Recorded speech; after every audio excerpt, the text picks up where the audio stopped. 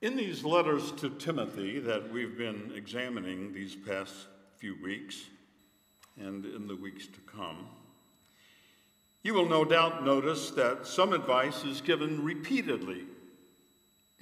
In fact, even in today's scripture portion, there are some things repeated. And as you know, we have to ask ourselves, why are these repetitive portions included? Why does Paul say them so often? Well, I ask you to think of a peeled orange. As you know, every section of an orange is distinct. You peel them apart and they're all together as a peeled orange, but you pull them apart and they are separate, but every section is almost identical to the one next to it, isn't it?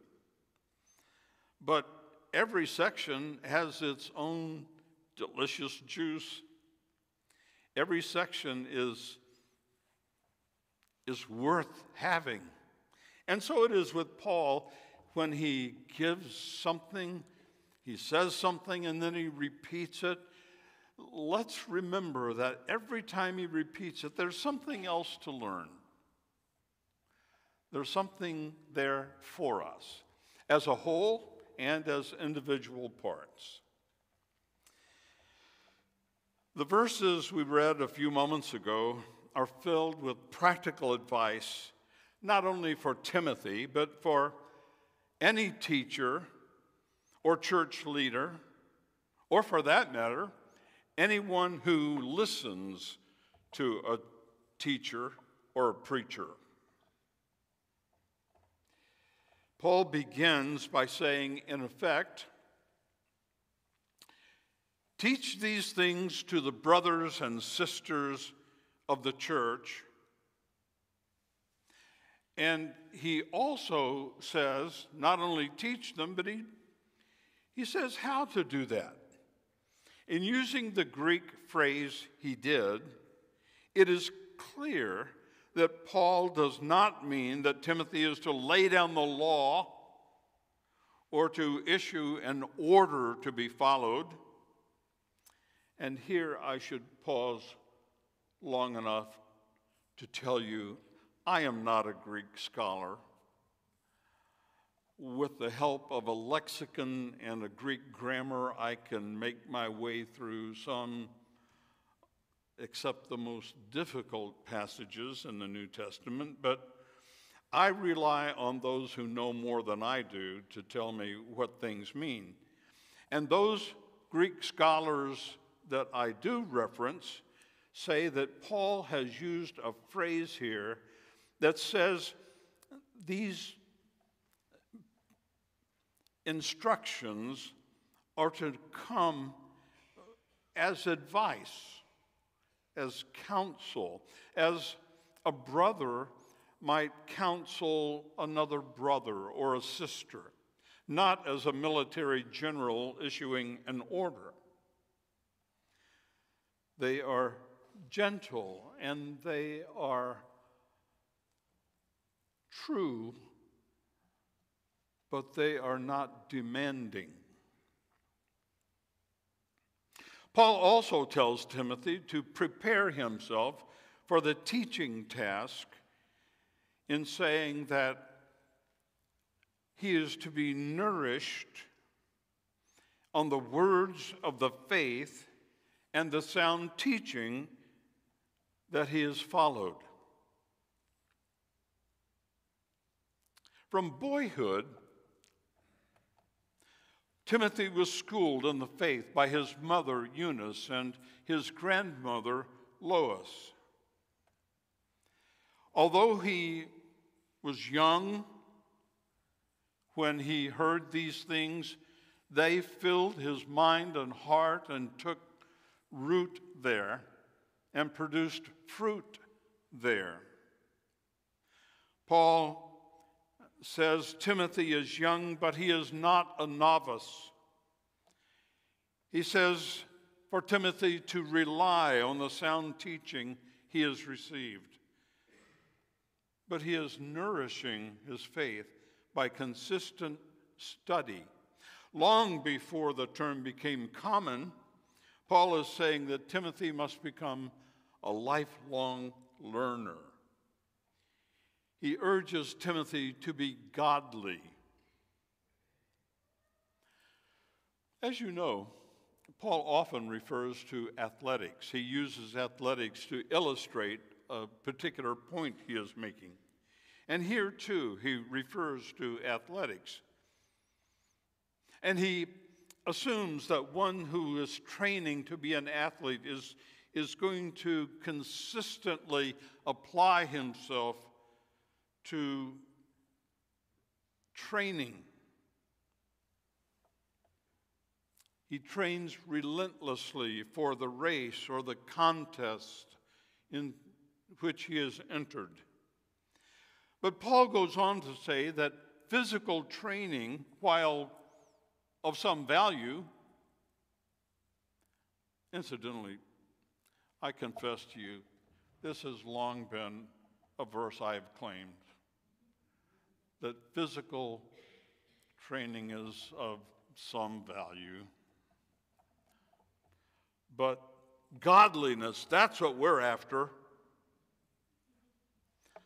So I excuse myself for not training physically.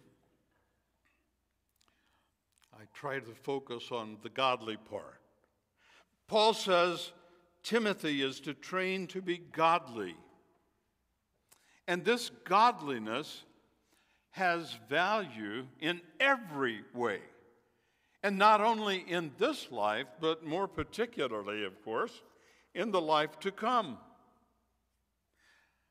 Now, any teacher who is not also a learner will soon run dry. And no doubt you have heard of teachers whose teaching was dry as dust. You have probably, in these recent weeks, sat in sermons that have been dry as dust. Despite my best efforts. Nevertheless, these teachers and these preachers, and Timothy in particular, must pay close attention to his teaching. We'll get at that a little bit more in just a moment. But Timothy is not to fall into a rut of teaching the same things or preaching the same things repeatedly, but constantly being infused with new ideas and new training and new teaching. He espouses these new ideas as they have come to him. In addition to these do's, Paul also provides some don'ts. For example, don't have anything to do with profane and foolish tales or ideas. Paul is perhaps recalling a time when he, in the city of Athens, was approached by the Epicurean and Stoic philosophers and challenged and drawn into a debate with them. That was not a satisfying experience for Paul. In fact, he left Athens determined to focus only on the central parts of the faith. What he said was Christ and him crucified. I vowed to know nothing but Christ and him crucified. He is here advising Timothy to be on guard against being pulled off center into meaningless religious debates that really don't matter. I mentioned a couple of weeks ago about the millennial thoughts. And there is nothing at all wrong with devoting time to millennial thoughts, premillennialism or postmillennialism or amillennialism or panmillennialism. Remember, that's the thought that things are going to pan out in the end. But we cannot become consumed with these things because ultimately it doesn't matter.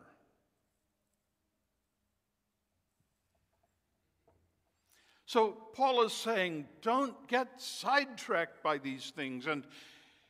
And Timothy, as the leader of this congregation here in Ephesus, he cannot afford to get sidetracked. And as we call our pastor, whenever we call our pastor, I asked Susan this morning, do we have an announcement? She said, not yet. But when that time comes, we want our pastor to focus on the central parts of our faith,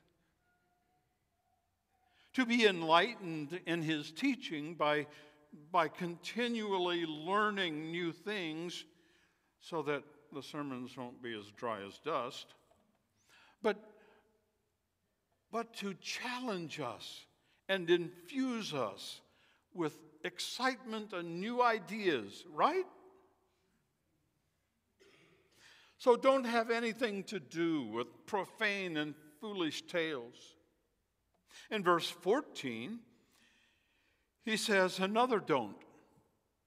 Don't neglect the gift that is in you. And in thinking of our new pastor, let's be honest.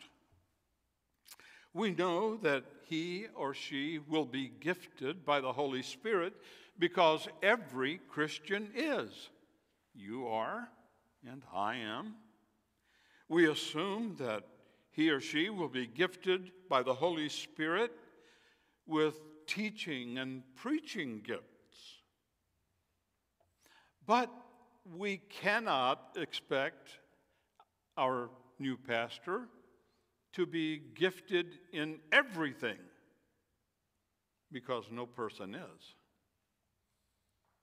Right? So there will be some things they do better than others. And the other side of that coin is there will be some things they don't do as well as others. As a pastor, I had to continually explain why administration is not something I do so well. I don't like it.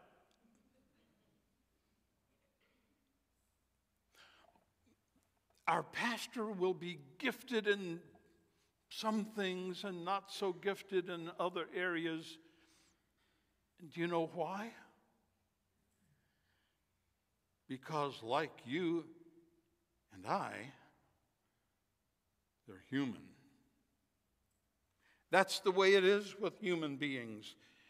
And that will be okay with us, won't it?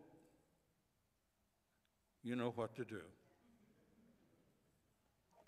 It will be okay with us. Then, as a practical matter, Paul addresses Timothy's age.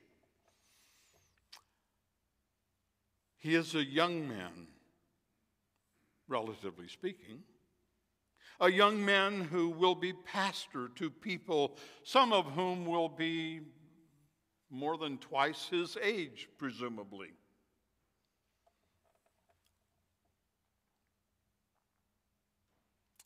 Years ago now, as Connie and I were moving to Newport News, as the moving van was unloading, an older deacon pulled up to the curb in front of our house, got out, met me, looked me up and down, and said, "Well, I got over my pastor being younger than I am, but this is the first time I've ever had a pastor younger than some of my children. And then he said, I guess I'll have to get used to it. And I didn't say, but I wanted to, well, I guess you will. I mean, what choice do we have here? Paul knows, and so does Timothy, that the older members of the church may assume that he's wet behind the ears and cannot know as much about life as they. And that may even be true. They may even assume that they know more than Timothy about spiritual matters, as well as life in general. In the first church I served as full-time pastor, there were two older deacons who, these two men actually were instrumental in starting the church, this particular church. They were the pillars of the church. And as a young preacher, it would have been foolish of me to think that I knew more about anything than they did. So I was pretty careful around them to respect their opinions, to respect what they had learned, and to try to learn from them. Paul is recommending the same to Timothy. He says there are things that Timothy can't control. Timothy can't control how old he is. But perhaps he can do something about the attitude of the older church members. His advice centers on what Timothy can control. First, he said, set an example. Set an example in love, in purity, in all of these things, in Christian living. Set an example so that these older Christians can't outlive you because you are living according to the faith. And then he says, let no one despise your youth. I joined the Liberty Manor Baptist Church, where I later became pastor, as a college student, fresh out of the Marines. At the end of the first semester, the church asked me to become its youth minister. The pastor joked that my time in the Marines qualified me to serve as the youth minister, which says something about our youth there.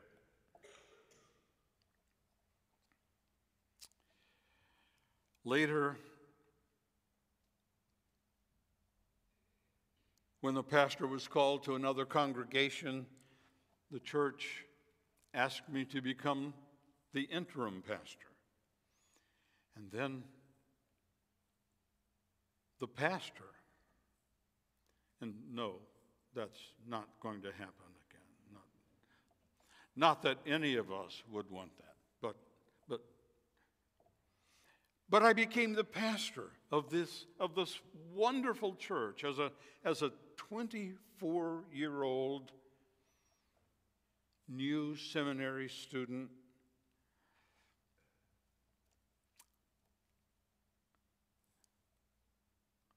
I tell people that my real ambition was to become the director of the Women's Missionary Union in that church.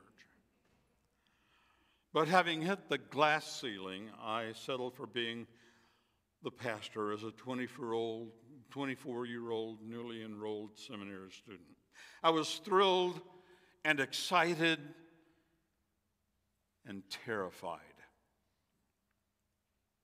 Although I had grown up in the church,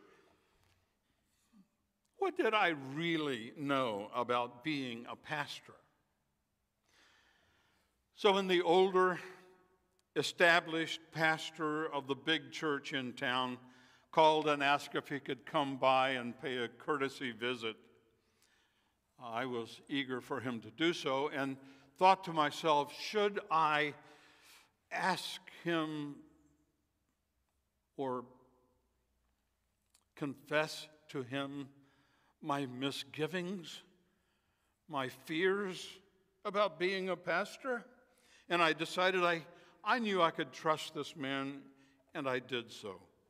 After a time of chit-chatting back and forth, I shared with him my concerns. He thought for a moment and then said, "Let no man despise thy youth." That was the sum total of his advice. But suddenly, remembering that this was exactly what Paul had told Timothy, it was exactly what I needed to hear.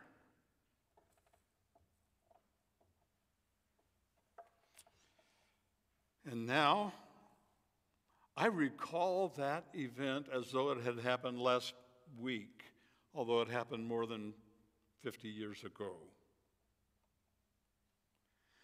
And from the vantage point now of a more mature and more experienced minister, it is my responsibility and privilege to appreciate the youthful vigor and perspectives of younger colleagues.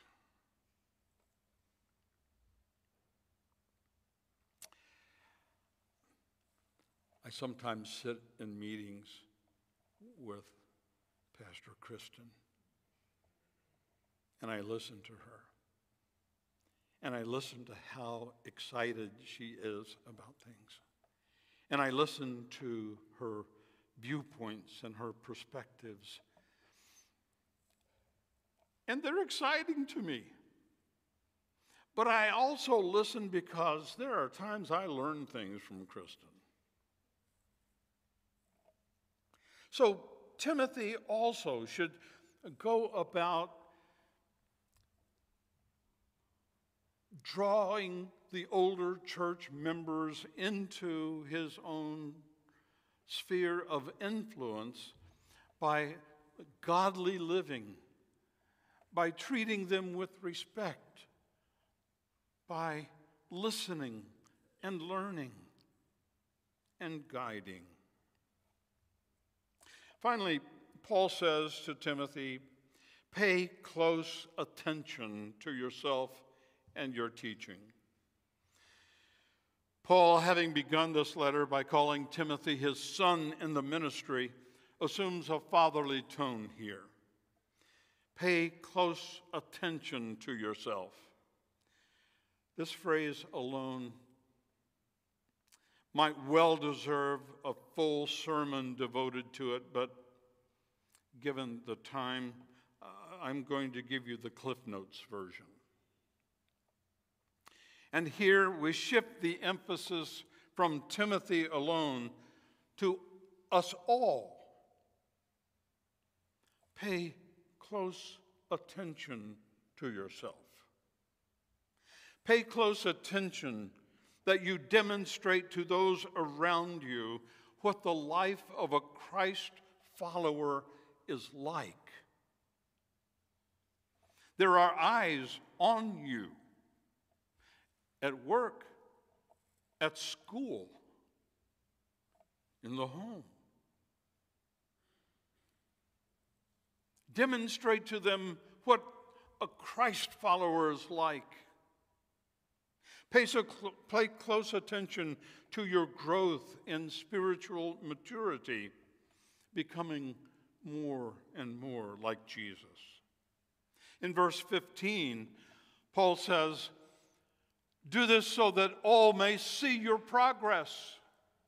And as a younger pastor, Paul knows that these older church members, these older Christians, can look upon this young pastor, and as they see in him godliness and Christ-likeness, they not only tolerate his youth, they celebrate it.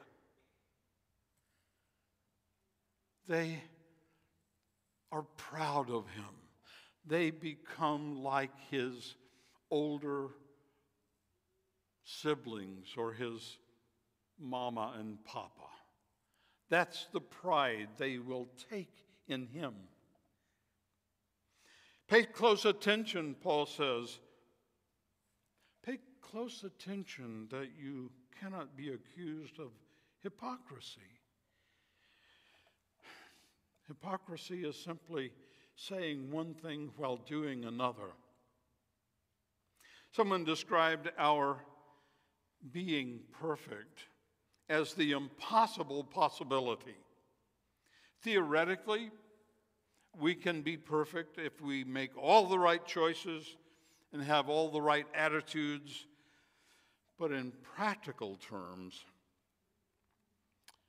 we cannot always manage that, can we? We can't always have the right attitudes. We can't always make the right choices. But when we fail to live up to our own expectations, and when we fail to live up to our calling in Christ, admit our failings, seek forgiveness, and press ahead.